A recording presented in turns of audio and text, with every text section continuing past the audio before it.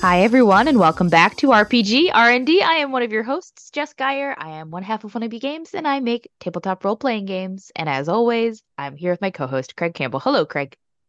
Hi. Whoa. I managed to.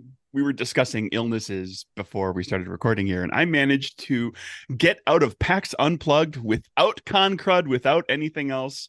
Yay! I made it through the Wow. year. That's I went to impressive. two big conventions and managed to get by both of them. So knock on wood, we'll see what happens. But yes, I'm Craig Campbell. I am the owner of Nerdburger Games, and I also make role playing games. And that voice you hear from the ether is returning guest Sean. Hello, Sean. Welcome aboard. Hey, how's it going, everybody? It's going. How are you? Pretty good. Sean, we asked, how are you? Who are you? Who am I? I am I, I always said one fourth, but I think we're bigger than that now. I am some fraction of Nerdy City and co-creator of such legendary hits as Rememorex and Command Droids, RPG Nasty, and the upcoming Holomatics, towering, everybody heard of them, massive legendary titles in the industry. Not at all indie or tiny at all. No, massive, massive. We're huge. Well, it's quite the coup getting you on the show then. Yeah, Yeah. I Because know. you don't do just any old podcast. Well, I'm a very powerful man. My time is valuable, he said, laughing. Um, I can only keep it up so long. Yeah, we do fun little indie games about we've been focusing on 80s mythology, which I think is a fun way to put it. So transforming robots and space barbarians, and now we're doing new wave fashion doll holograms. It's kind of fun because it takes me way, way out of my comfort zone.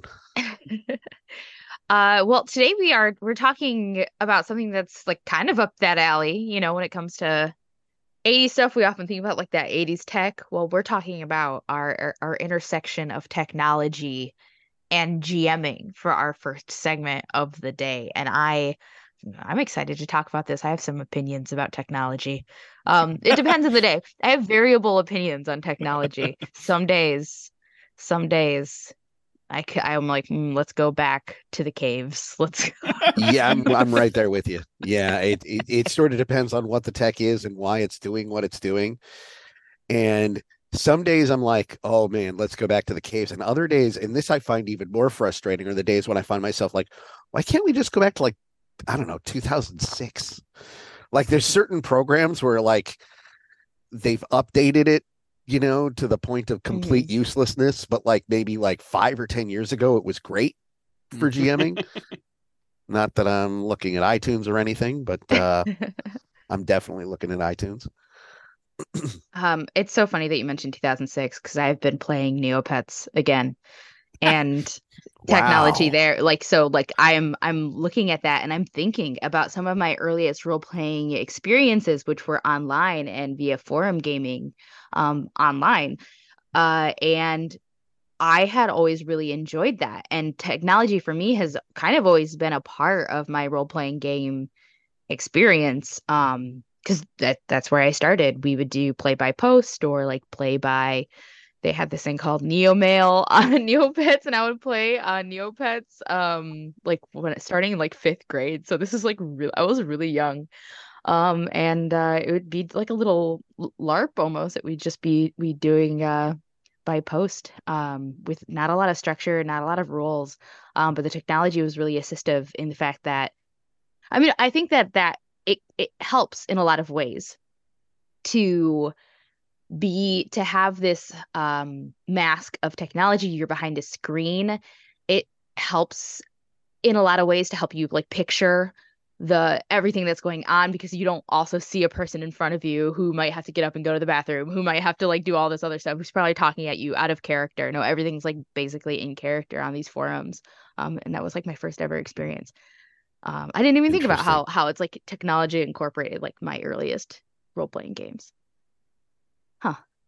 I had a really bit like every time like somebody asked me like what's your favorite character that you've ever played, which I think is a fairly common question for role players. Hmm. Uh, the answer I give, I have to, and I have to give it back to this one character, which is a weird one. Like, because I've played tabletop role playing games since the 80s.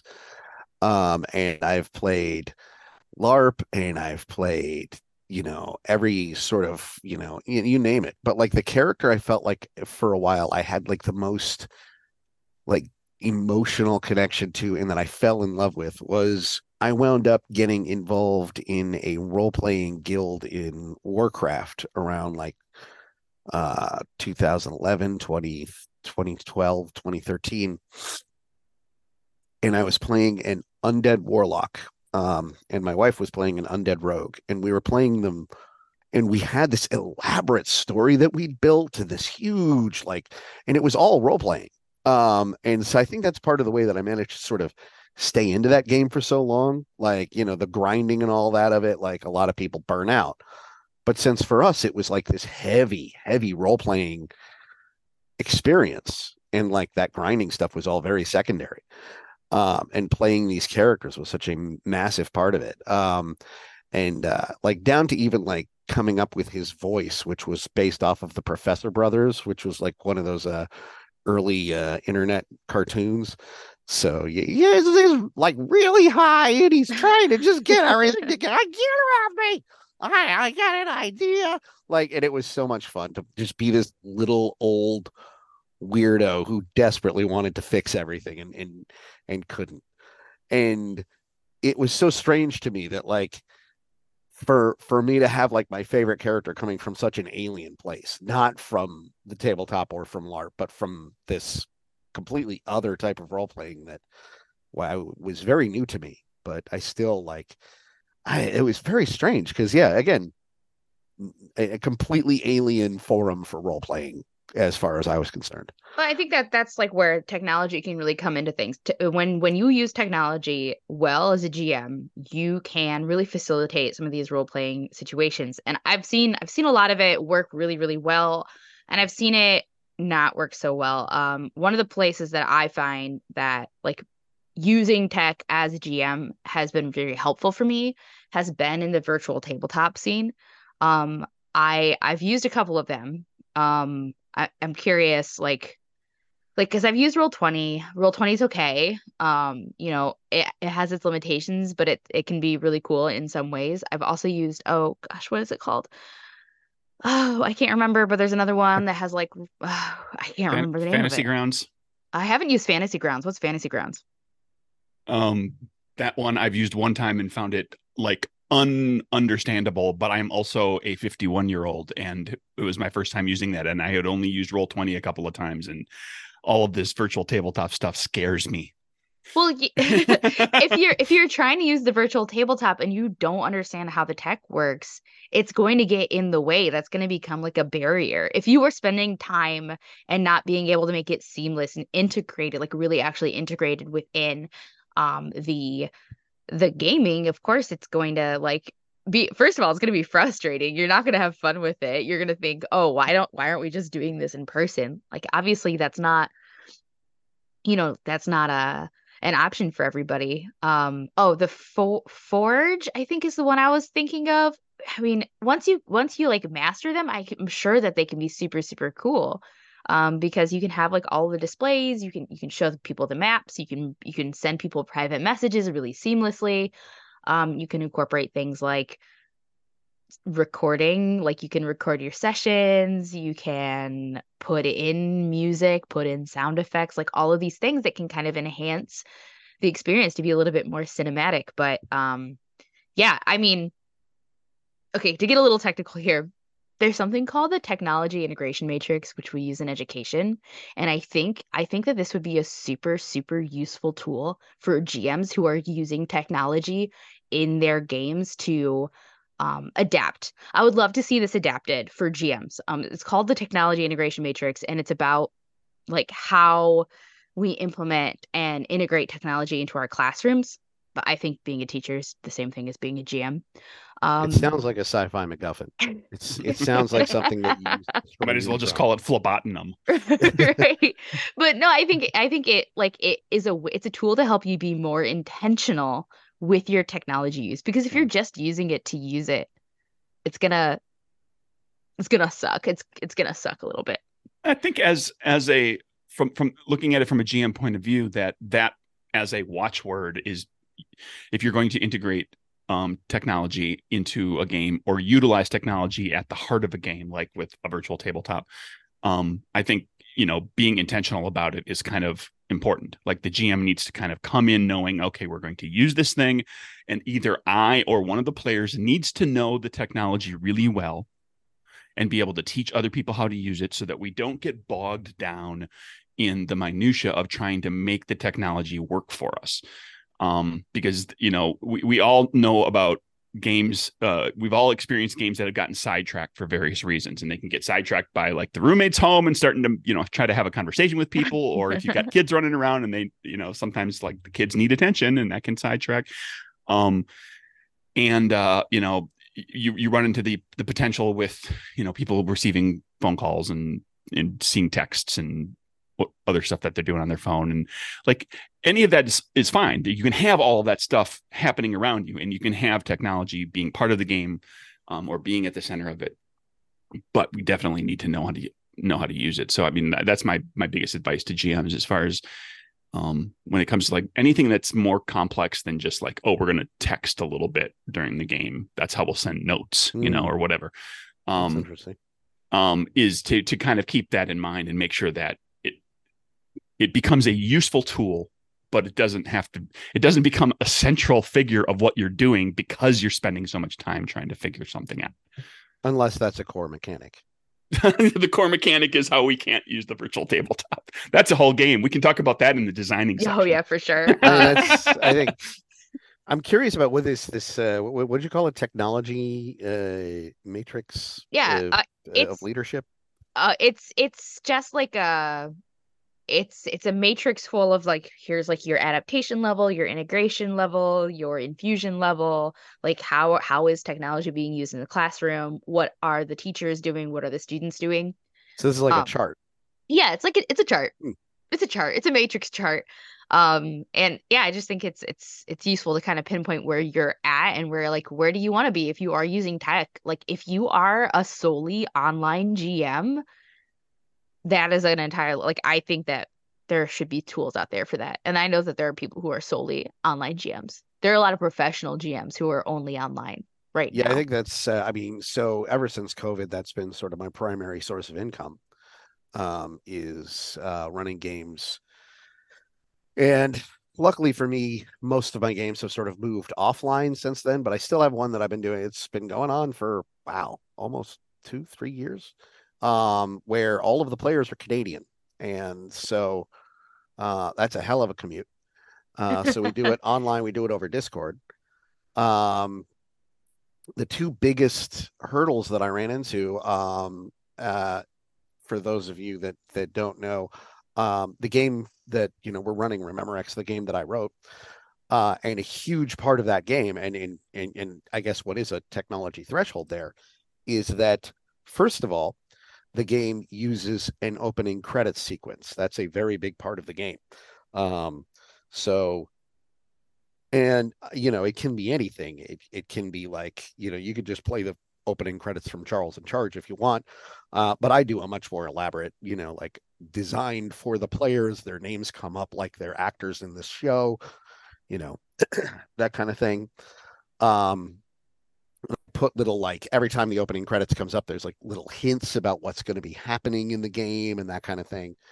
And I wanted a way that I could convey that to them. And a huge roadblock that we hit is that all of this, like, I'm cutting it together from stuff that I found on YouTube and downloaded through incredibly dubious means. And it's easy enough for me to show that to my friends, but it's a lot harder to show that to people in another country. So we had to figure out a way to sort of send that video without it getting blocked for copyright, because I use a lot of, like, little snippets of 80s commercials and 80s TV shows in there. Um, but what we figured out was, and I probably should, go advertising this too loudly, but we figured out that if we send it through the Discord chat, it somehow dodges that bullet. Um, and the other solution The that disclaimer is totally do not do that. Do not do what he's don't talking about. But if don't you do do that. it, it'll Oh, totally no. work. Yeah, it'll work, which is why you should not do that. But yeah, absolutely do not use Discord. Do not mark the file as unlisted on YouTube and then send it through Discord. That's a no. And then yeah, because God forbid Viacom doesn't get the extra 0.03 cents that they're going to get from it. And then the other one is background music, which is also a critical part of any game that I run. And the way that I do that online, and the only way I've been able to do, because I find it incredibly hard to do online gaming with background music, so that if I'm talking, there's Right. music in the background, and then I stop talking, you can hear the music in the background. That's really, really hard to find Yeah. in my experience. I found a program called Loopback that'll do that. It ain't cheap, but it works. Otherwise, yeah, people are people were trying to set me up with an entire Twitch stream and all this other astoundingly complicated nonsense to do this relatively simple thing. Yeah. I mean, that's one of the nice things about having a good integrative virtual tabletop is that they will have the tools. Typically will have the tools oh, you can play the music, then you have your sound recording through. The problem is a lot of people's setups cannot handle all of that at once.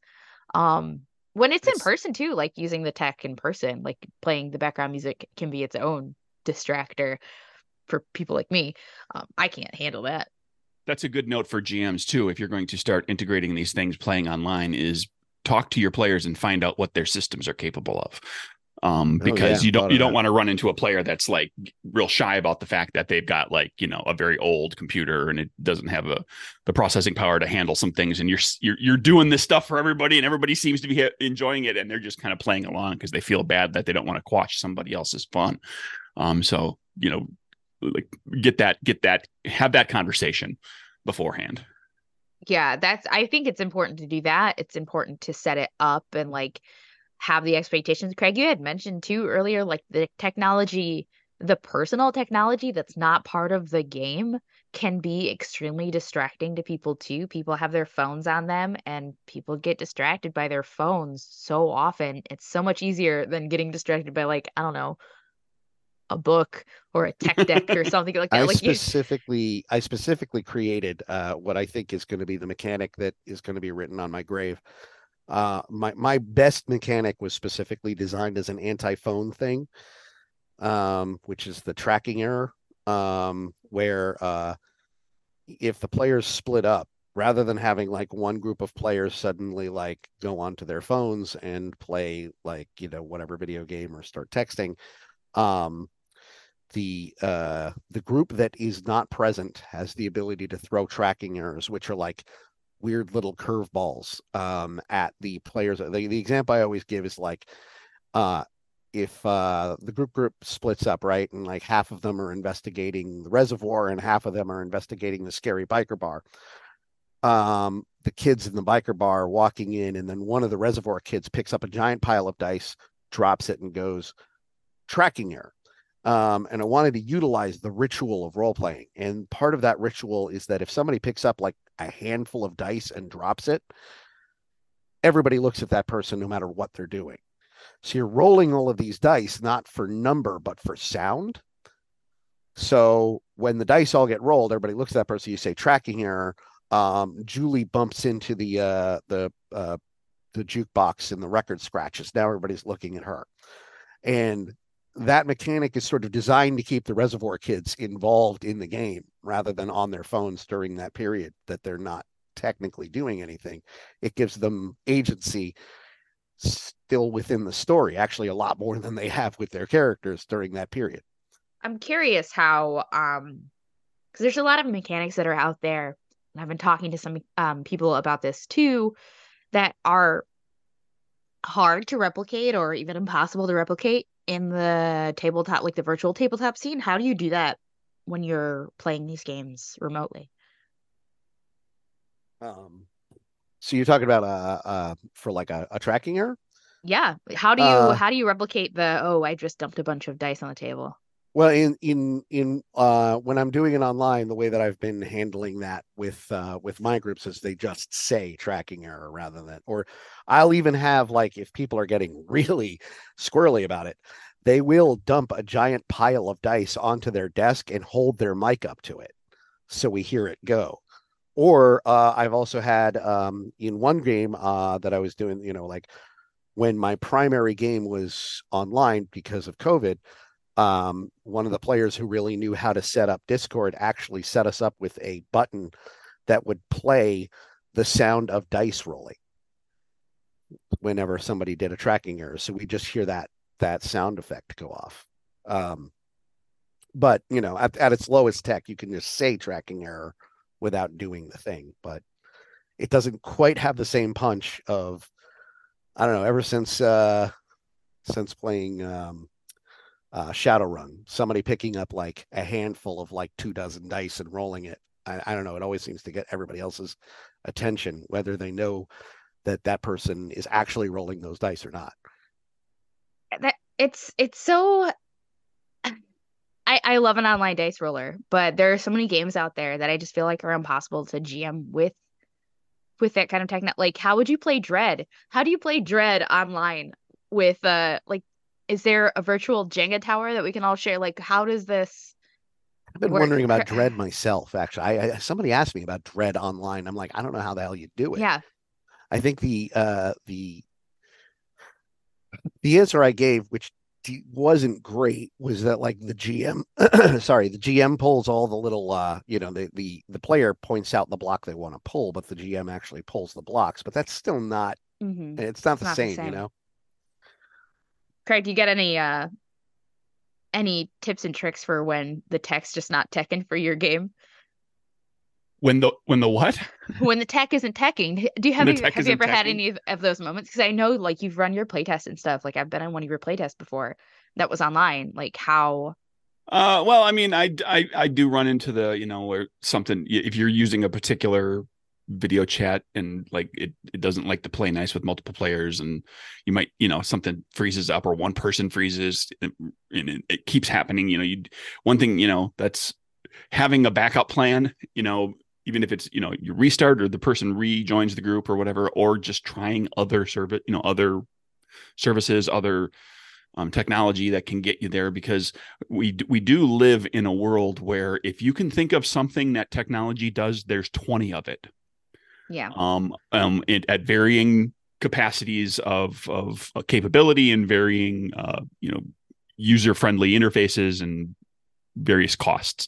And so you can probably even find at least a few that are like within your budget or free outright that'll do the job enough, or well enough for you to, maybe keep in mind, like having something in the back, like, Sean, you yourself said, using this app for, having the background music playing rather than fiddling around with a whole bunch of Twitch stream stuff, Mm. to do all that, because it's just like, well, this thing does it. I'm willing to pay that money. Makes my life simpler. I don't have to learn all this other stuff. We don't have to manage that. I can just do this thing that I've figured out how to do. And then you keep doing that until that thing becomes too expensive or ceases to exist, or whatever. And then you have to shake it up and find something else. So and because technology is always changing, you as the GM, and this goes for really all the players when you're all kind of talking, but the GM often, as we have talked about, often has to kind of spearhead a lot of this sort of stuff, is looking at what the new technology is. Like, will this new thing that came out, will this do the job better? Everybody remember before COVID, when nobody knew what Zoom was and You everybody know was who's using probably the most Skype? fired person in the world? Yeah, I was going to say whoever was in charge of Skype and dropped that ball. Holy crap! That's They the really joke. did. That's the joke I saw a year, and it still rings true today. The tweet that I saw, a year into COVID, where somebody posted, you know, how did it go? Like, Skype had every Skype had what was it? Skype had it all in place, and in 6 months later, Zoom ate its lunch. Like Yeah, just like it's showed up and insane. just ate its lunch because they scaled up and they figured out what everybody was looking for and needing, and they made it all happen. And now Zoom is like, we're using Zoom right now. I mean, Skype was the original verb for what we're doing. We are Yeah, now Skyping, and Yeah. like it was I like don't Skype with Xerox anybody. or I Kleenex. Zoom with people now. Yeah, it's Yeah, changed. Yeah. that's So yeah, crazy. it's like from the Somebody's technology so standpoint. fired. Yeah. It's worth looking, just kind of keeping an eye out for that, and letting telling the players, say, hey, like, if you hear of something that's going to do this thing better than what we're using, let me know. Let's try it out.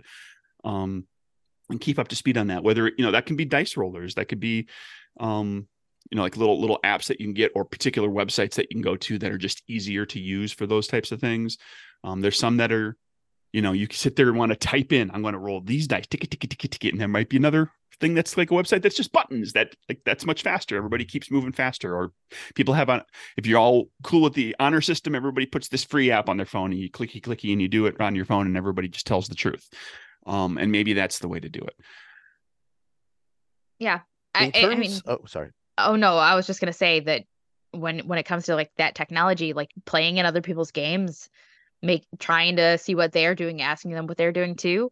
I think that's much more helpful than hoping that your regular virtual tabletop is gonna handle it all. Because when it does come down to it, your Roll20s, your whatever, they are going to make their system in a way that's the cheapest for them, that they can make the most money off of, and that will cater to the largest group, which is going to be D&D, which is not going to work for all of your Yep. games. Yeah, that's a weird thing. So I was noticing that with like my earlier games. I was like, a lot of people were like, let's do it on Roll20. And I'm like, why? And they're like, well, it's got all these battle maps and miniatures and all this other stuff. And and I'm like, okay, so the game that I'm running uses only 6-sided dice. I don't need a battle map. Like I don't need 10,000 battle maps of like craggy mountains. I need a battle map. If I'm going to use a battle map, I need a battle map of a suburban downtown, with like an arcade and a gas station. And, the miniatures don't really help me either, because I don't need dwarves and elves. I need 13-year-old kids and government agents. So like none of that really like holds up. Right. But the one thing I think where technology has really come through in a cool way, right, is and this is something that I've been kind of fascinated to watch, is that it is allowing for and I gotta give tech its due. It's allowing for me to do what I do now. Like there would be no way for Nerdy City or Remember to exist without print on demand. And like it's allowed for this like sort of renaissance in indie gaming that would not otherwise exist. And that is not limited to us. That's something that I've recently learned that is fascinating. So one of the things that I got to do that was really cool is in Command Droids, there's a whole section of like crazy weapons for your giant robots, right? So you can have like gravity guns and laser pistols and like crystal swords for your like cool robot character. So we reached out to some artists, but like weirdly enough, once again, it's one of these things where everything in this industry is geared towards Dungeons and Dragons. So every time we were looking for artists, it was like, well, here's a dragon, and here's a girl, and here's a girl with a dragon, and here's a different girl, and here's a different dragon. And we like, can you do a DeLorean? What's that? All right. So we'd have to find somebody that could do what we were trying to do. And eventually I realized there's this one guy that like, because these toys are also like very much my hobby, was in like one of the hobby groups that I found online, who did he did 3D printing of like, and he would just share for free these STLs of various like things he'd come up with just for fun, like here's a boombox for your Transformers, or something like that. And we're like, so we've invented all these crazy weapons in this game. Can you make 3D printing files, and we'll just use those as the illustrations, and anybody that wants to can download these weapons for the characters. And sure enough, I have like right here, this is That's the gravity gun from Command He's Droids. showing us a I gun. have We're in a physically, podcast. It's a little mini yeah, gun. it's It's a little very gun, cute. and then It's very cute, and it apparently does gravity things. I have Megatron here, and the best And part he of it can hold is it. you can hold it, so I can actually Sweet. like set it up so Megatron can have a gravity gun. And I thought that was a really cool little bit of technology that I wasn't prepared for when I wrote that game. But but it really shows this, like, this indie revolution is also happening in the toy world, right? And so, And like you said, yeah, it's happening a lot of places. It's happening in, like, if you can think of yeah, any creative endeavor, it's there. There's people that are publishing poetry and short stories and novels and things, and there's people that are putting out digital art that they couldn't distribute their art before, short couldn't get it, films, couldn't sell it to people, do short film. Yeah, exactly. Just anything you yeah, can think you of. name it. People that are, Aloy Lasanta, member of the IGDN, friend of ours, is making albums. He also makes RPGs. He's been doing that for years, but for the last few years, he's also been doing music because, like, there's, like, the technology is at his fingertips to be able to put out music and get it into people's hands without having to press a record and send it to a radio station. Well, I love the fact that, like, we can work together on that too, so that I've got, like, in my role-playing game, I have this toy that I can make. And frankly, all I've really wanted this whole time was my own action figures. So I'm that much closer. And and it's a weird thing. I do sort of reach out when I'm at because that's the nice thing about doing, like, these games that are based on these sort of toyetic concepts, is that we have other conventions we could go to. And so occasionally I'll reach out to somebody who's like an indie toy designer and be like, if we wanted to do toys based on this game, so we're slowly moving into that area. Like, and again, I think that that's something that is only possible because of the technology. Otherwise, there would be no way that we could be like, hey, Hasbro, like, Yeah, make an no action way. figure of my dude. Not Like, that nobody's you going to want to do be that. getting in bed with him. Anyway, No. nice segue. Go, Yeah, for we all real. know the news. Nice segue into designing with technology in mind, where Sean is utilizing toy production, indie toy production tech to enhance things for their games in ways that the hardcore fans can get on board, and they can get these files, and they can 3D print things for themselves and all sorts of cool stuff. And there's a lot to be done with that, and I'm interested to see what everyone has to say about designing with technology in mind, because there's been a few things rolling around my head that I've been tinkering with, and I've just never quite pulled the trigger on yet. And some of that has to do with, like, designing things, very heavily based around technology that we utilize on a relatively regular basis. I mean, I have two games in mind that I feel like exemplify designing with tech in mind, not just designing it with, like, oh, people might play my game online. No, it is designed with a specific kind of technology in mind that is doing something with the game that you could not do without technology. So the first game I'm thinking of is Alice is Missing. Alice is Missing is a game by Renegade Games, Renegade Game Studios. I don't remember the full name, Renegade. And it is a game that you play completely via texting or like a group chat and individual chats. You do not talk to each other. You play the entire game just via texting, and it is meant to create this idea like, oh, we are distant from each other. We are you could play it together sitting in a room, or you could play it separately. And I think that is a good way to leverage technology to complement a theme, to complement the mechanics, and to make an experience that you couldn't do in a traditional, like, that you couldn't do in the 80s, for Yeah. example. And that one got me thinking quite a bit, because, speaking as Jess did about the theme, that you could play that game sitting around a table with everybody. You could play it in a noisy convention, but you could also play it quietly alone in your house via text. And I think the game probably hits better on an emotional level when there's the isolation that's involved in that, because it is, built, what the game is about is built around, something kind of sad and emotional. And so the isolation of the experience probably heightens that sort. Because I've heard numerous people say they played that game and it was emotionally, it was unlike any game they've ever played. Right. The other I game, want to try completely that. different, completely different theme, completely different tone, is this Discord Has Ghosts in It by Will Jobst. Jobst? Sorry, Will. I don't know how to pronounce your last name, Will. You pronounced It's it both ways, so Cover your I've probably bases. heard got it I right. feel like I've heard it both ways. And Yeah. Was Adam Vast the co-creator? I know that they've made games together before. I don't want to say it wrong.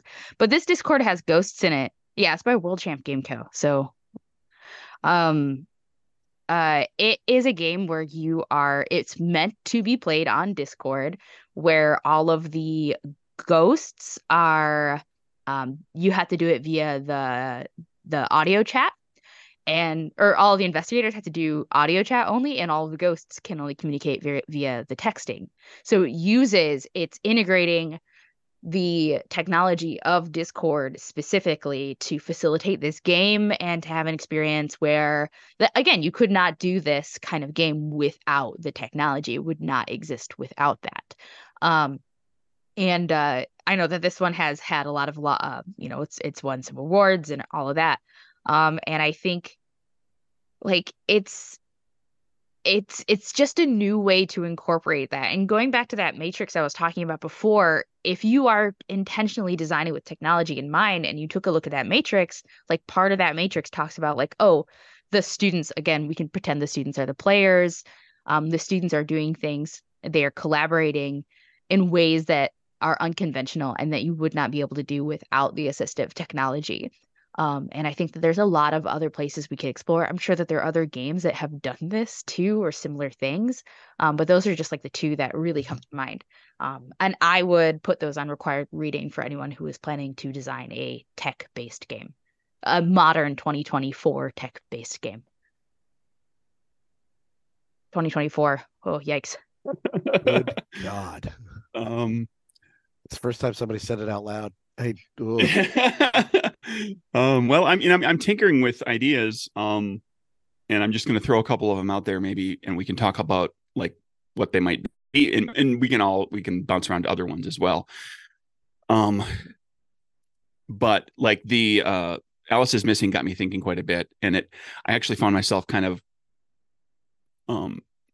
mashing that up with the movie Poltergeist, because I pull stuff from movies and TV so often. In Poltergeist, there's the spirits from beyond. They can communicate through the television. Carol Ann gets pulled into the other realm. She also communicates through the television, through technology. For whatever reason, the TV connects the two realms. And I found myself thinking about like a two-person game played entirely via text, which also has this kind of loneliness and isolation aspect to it, where one of the players basically plays themselves, or a version of themselves, in this world right now, at their current age, and the other person plays their childhood imaginary friend who they haven't spoken to in years because they grew up and lost their sense of wonder. But it happens entirely via text. So the build of this, the game, it might be able to be played a few different ways, where the imaginary friend is trying to remind them of the sense of wonder that they had and kind of bring them out of a funk. The imaginary friend is trying to tell them something that they forgot, like something important that they knew as a child that they've kind of forgotten in their life. But part of it is built around the idea of the texts that are coming in. You have to do enough and say enough to convince the person that you are who you claim to be. With no nefarious purposes behind it. It's not like actually some vile spirit. It's not that kind of poltergeist. But like the idea of, and I'm affected quite a bit by stories of lost wonder and lost youth. And the things that we lose when we grow up, and the things that we desperately try to hold on to sometimes, and to varying degrees of success. So, that, I don't think that game would work face to face. You'd be looking at the person. You'd be seeing, oh, that's not like this imaginary, that's not a silver unicorn with a rainbow horn like that I imagined when I was a kid. But, and it could be built out of like the person could tell the other player what their imaginary friend was actually like. Or you could just invent one too. You don't have to go back and try to mess around with a person's actual fond memories of their imaginary friend. You can invent one. I think that using the tech in that could be super cool and creepy in a way. I there's like a big trend for younger people right now that like and it's like called analog horror, even though it's not super analog because they're doing it digitally, but they're recreating this analog type experience for them it's very creepy. That's where I live is analog horror, Right. baby. That's my jam. That's my whole thing. But the fun thing is that they're using like digital recording and digital like emission to recreate this kind of experience. I think that it's so interesting. Um I I want to go back just like I forgot that there's one other game that I thought did an amazing thing with tech and kind of combines like what Craig was saying too, like with this idea of like this is something that is so tangible and something that we can all relate to is like having stickers and having like a collection of stickers. Maybe you get a bunch of stickers like at conventions. It's something that only like really kind of it can exist in the physical realm. But the sticker game, which is by Cassie Mothwin and Joshua Peters, is a game that uses that tangible experience, but also you have to like listen to these audios that they have as part of the game and complete tasks with it. So it like blends these two worlds together, like this very physical realm where you're putting stickers on a page and you're making things happen, as well as this experience that can only happen with this assist like again this technology. Um and it's I mean there's a lot of really cool stuff out there. And then Craig, okay, ghost hunting is another place that you could go into like for stuff like that. Yeah. Oh Sorry, yeah. I'm on TikTok and all these different spaces that have like there's this I forget what they call it. It's not really a ghost box, or maybe it is. Like you set up a radio or something that is easily skipping through channels Oh, the and EMF, is that it? no, because they're not reading the EMFs. It's like you literally have this radio that's playing and then it will capture snip. Let me see if I can find the name of it. I think it's called a ghost box. Um, and as you, yeah, it's called a ghost box or a spirit box. And what happens is that it like cycles through different like AM or FM frequencies, and every once in a while you'll hear like bits and pieces of like what's going on the radio, and people say like, oh, it's like you hear someone say things, and that's supposed to be like what the ghosts are trying to communicate with you. Like that could be it's like a simple little technology, like a little, I don't know. All I've seen, I don't know how it works. I don't, I cannot guarantee. But that could be a fun tech piece to play with, especially if you're trying to combine like a paranormal horror with like the idea of like oh kind of scratchy radio, fuzzy TV ideas. You know what I'm saying? There's a lot of cool stuff out there. Yeah, a radio with a frequency scan mode meant to detect EVP and communicate with spirits. A ghost box. The underlying thing of analog horror and a huge part of what I think has become sort of intrinsically tied to analog horror is the concept of the back rooms, Oh um, yeah. which Hmm. is this idea of like getting lost in a never-ending closed Kmart kind of, and it's more complicated than that, and it's also not. Um, is interesting to me because it's sort of I feel like especially analog horror is it's so square in the center of what I feel and I spearheaded in everything that I've done for the past 8 years is just it's square in the heart of the Gen X sphere, right? As a generation that was raised on television, the scariest thing to me, and I mean it's still a phobia I have. When we get those like Amber Alert things that like that burnt noise, my heart stops because for us, and I think I've said this before, that was, this terrifying message because it was still during the Cold War. Yeah. So it was this thing that Barrett and like, they'd say like, this is a test of the emergency broadcast system. And that's always a part of it, because what it is taking this very warm, very friendly. I mean, it's this marketing thing. It's designed to make you feel as much like it's a member of your family as possible. And that's part of the reason that we were allowed to just sit in front of the TV for hours, was because our parents were also indoctrinated in the same way. Like, the boomers also believe that, like, yeah, this is just how like, you park your kids in front of this and it's going to entertain them and it's going to educate them, and that's also true, but it's also going to try and sell them everything. And so all of that's going on, and then this beep comes through, and it suddenly, this family member reverts to just being a machine.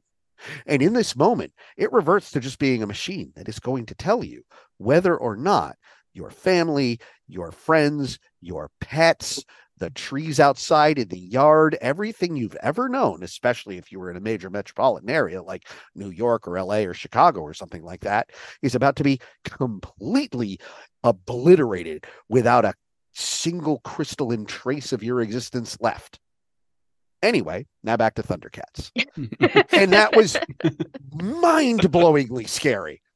And I think that, this sort of weird, like, tying back into that, this thing that was like, it could be a caring and nurturing family member that brought comfort, but could just as easily revert back to being something that was simply an alarm system, or worse yet, something that was threatening you because it had been. And that was a major plot point in Remember X, was the 86 signal hijack, the Max Headroom broadcast in Chicago. If you don't know what it is, look it up. It's freaky as hell. They never caught the guy.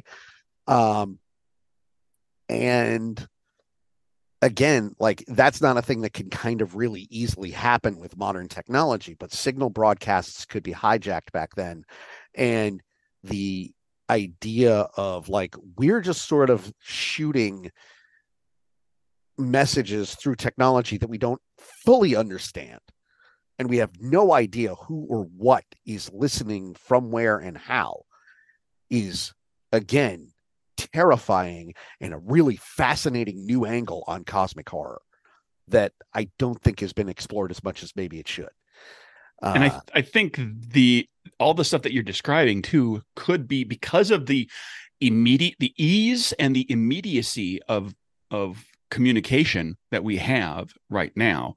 You could replicate that to an extent in a game that you play online. If you're playing a game online, you could literally have, like, okay, we're here on the voice chat, we're doing our thing, yada, yada, yada.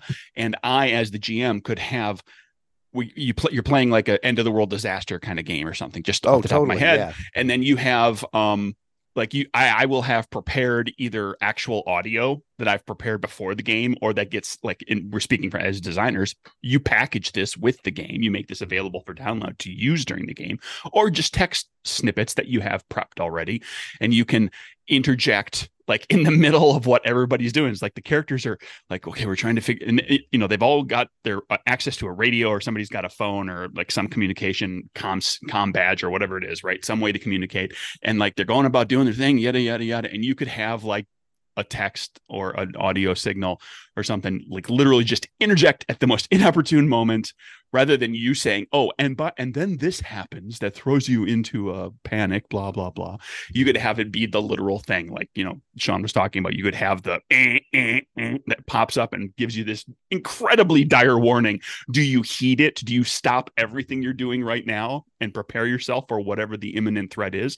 Maybe it's a test, maybe it's real, maybe it's somebody hijacking to try to sow fear. Like, you could play it so many ways, and you could, with the, like I said, with the immediacy of digital communication, you could have that happen. I think that kind of goes back to what I was saying about my early experiences of gaming. Like, you are taking away part of the layer of, like, you're getting rid of the need for the, what do they call it? Like, you don't need to pretend to believe. Like, you're closer to it in actuality. This thing is happening to you. You're seeing it on the screen. You're hearing it, whatever, instead of having it narrated, and then you imagine it. And that is going to allow for, like, more immersive. right. The It's going, immediacy of fear. yeah. And if you're doing like analog Suspension horror, of disbelief is what I was trying to Like you're taking one layer of the suspension of Yeah. disbelief off, and you are then able to kind of create a more rich role play experience to that. You are Yeah. not reacting, you're not imagining and then reacting, you are just Well, reacting. that was That can actually be really where fun. my opening credits secret weapon came in, was because I'd set up this routine. We always watch the opening credits. And the reasoning is sound. Like it's the sacred arch in Disney. It's the magic circle. We're going into this place where we're in the game zone now, right? And so there's a very good reason to do it. But if the opening credits are interrupted by an emergency broadcast, people notice. And Right. that's something that you can use. And I've definitely used that in the past to indicate that, like, yeah, your characters are in a very dire situation in this game. I'm only thinking of this from like a horror point of view. And this is the problem that we all like horror on Yeah. this podcast right now. I mean, but there are other ways to do it. Like this Discord has ghosts in it. You're like, yeah, you think ghosts and you think horror, but when I'm thinking of this game, I think of like slapstick and silly. Alice is Missing can have a lot of horror elements to it. Like, but it's like this the idea, the theme that you're trying to gather from it is like this theme of disconnection. Are like really thinking about the theme that you want to get out of. So if you're thinking about technology, pick the theme that you want to explore with technology. Maybe it is the horror of technology. Maybe it's about how technology brings you closer together. Maybe it's about how like anything you put online is there forever. Think about that and then build a game around that. And you're going to have a game that really latches on to whatever tech that you're designing around and is going to make it a much more unique and innovative experience, which is probably what you want if you are exploring making a technology-based game. Yeah, I agree with that. I can't imagine someone like, oh, I want to do a boring, regular, boring. Sorry, let me put these judgment words on it. I want to do a boring old game, with paper and pencil and stuff. Like, ugh. Don't you want to do a game that's all ones and zeros and you play by yourself and you're in a darkened room and everybody else is somewhere else? Yeah, that sounds Now we're great. back to horror. It's reinvigorated. Thinking about this topic coming up has reinvigorated me looking at some of those ideas I had. And I've got like a half dozen of them. That was just the imaginary friend one was just one that I had thought of, like and like I want to make like a whole bunch of these little ones, and then everything, the games are all formatted for your phone. That's the only form it comes in. And it's just like this little digital thing that you can have on your phone. You can have that thing available. You can have, if you need dice, you can have a dice roller app, and you're ready to roll with using whatever tech you can use on your phone. That kind of thing would go bananas on itch. Well, that'd be the first thing that I ever did that went bananas on itch, because I got zero traction on itch for years. I stopped putting stuff up there because I just don't have unfortunately don't have the time to engage in the community the way that would probably benefit me to reach more people there. Yeah. I do too much other stuff. I would have to change a lot of what I do in order to have more time to put toward some of that stuff. That's just me complaining that I sleep too much. That's a topic for another if I episode. slept less, I'd be able to get that all done. I hear you. Sean, thanks so much for coming on today. Well, thank you. This has been really fun. Tell us where we can learn more about you and find you after this episode's over. I don't have a huge social media presence personally, so I'm just going to send everybody to nerdycity.com. That's where all of our games are, Commandroids, RememberX. We're going to be gearing up towards the Kickstarter for Holomatics this year, 2024. Good God. And so yeah, I would say nerdycity.com, and also look for Nerdy City stuff. So RememberX, RPG Nasty, and Mandroids on Drive-Thru RPG. You can find me still online at Joska, various places, or Jess is Awful at other various places. I don't know, look them both up. You'll find them somewhere.